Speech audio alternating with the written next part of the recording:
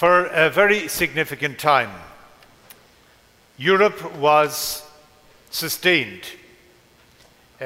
Civilization was strengthened by the existence of some huge monasteries that dot the whole continent, from the west coast of Ireland right over to the east coast of Europe. Some magnificent monasteries existed there. There was one monastery which was the shining light of monasteries. And a young monk was a rising star. And the abbot called him and said, "I need to send you to a monastery that is in decline. And I need you to do your best to rescue it." So the young monk got on his feet and walked and walked and walked. And eventually, monasteries in those days were places of hospitality.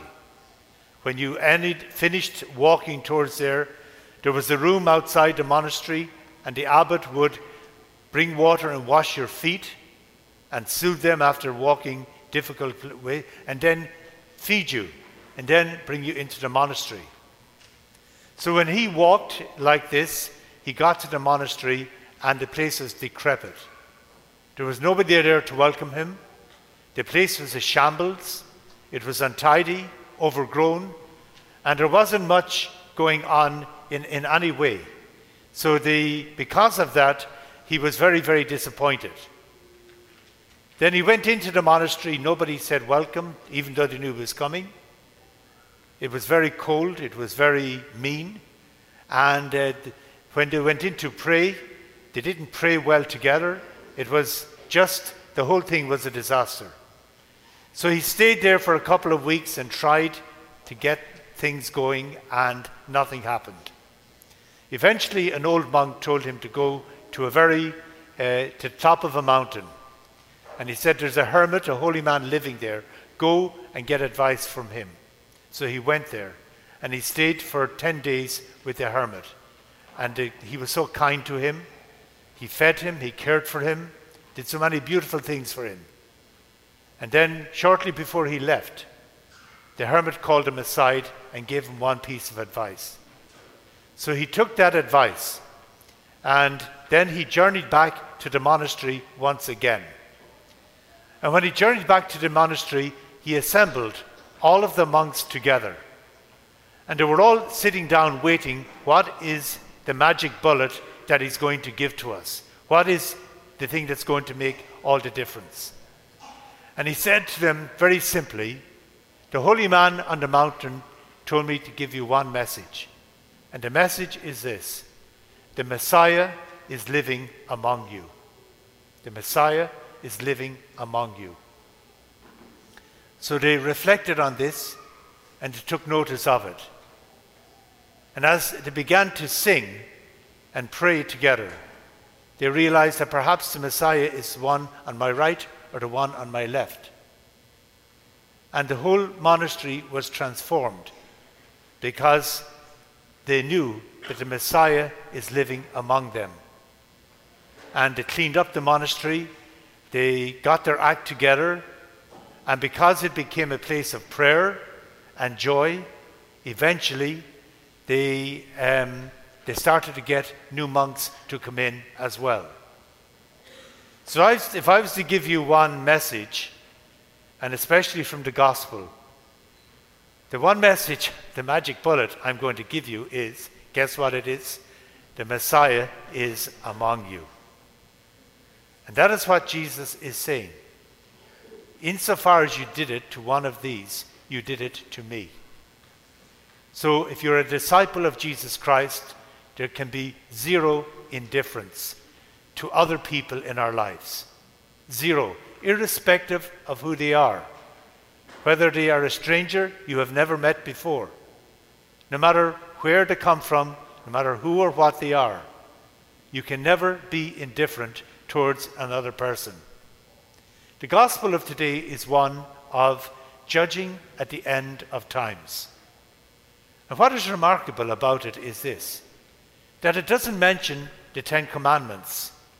It doesn't mention the Beatitudes. So, in themselves, The Ten Commandments and the Beatitude are treasures of our faith. They are beautiful reflections given to us by God about how we should live our lives. But that's not how we're going to be judged by Jesus at the end of time. And it is important that we remember that we are going to be judged. We all say, oh yeah, Jesus is love. But love has demands as well. So at the end of our life, we are going to be judged, each and every one of us. And what are we going to be judged on? It is something very simple.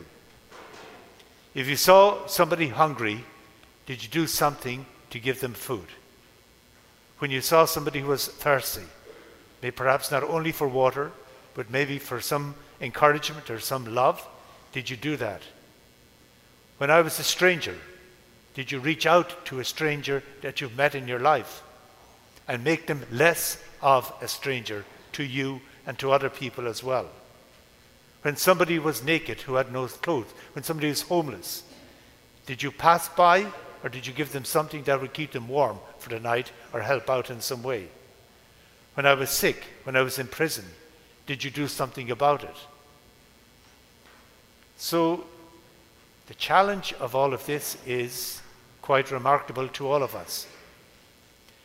It means we can't ever be indifferent to any of the least of these that we meet in our lives.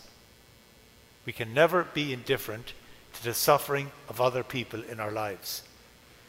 What is remarkable about Scripture is this, that in Scripture, every 10th line in the New Testament is a direct challenge to the Christian to reach out to those who are physically poor. In all of the New Testament, it is mentioned every 10 lines. It gets even better. In Luke's Gospel, it is in every 6th line. In the Epistle of James, it is every 4th line.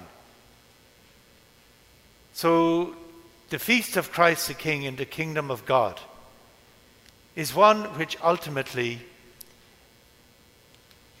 wants us to deal with something that is very simple to deal with.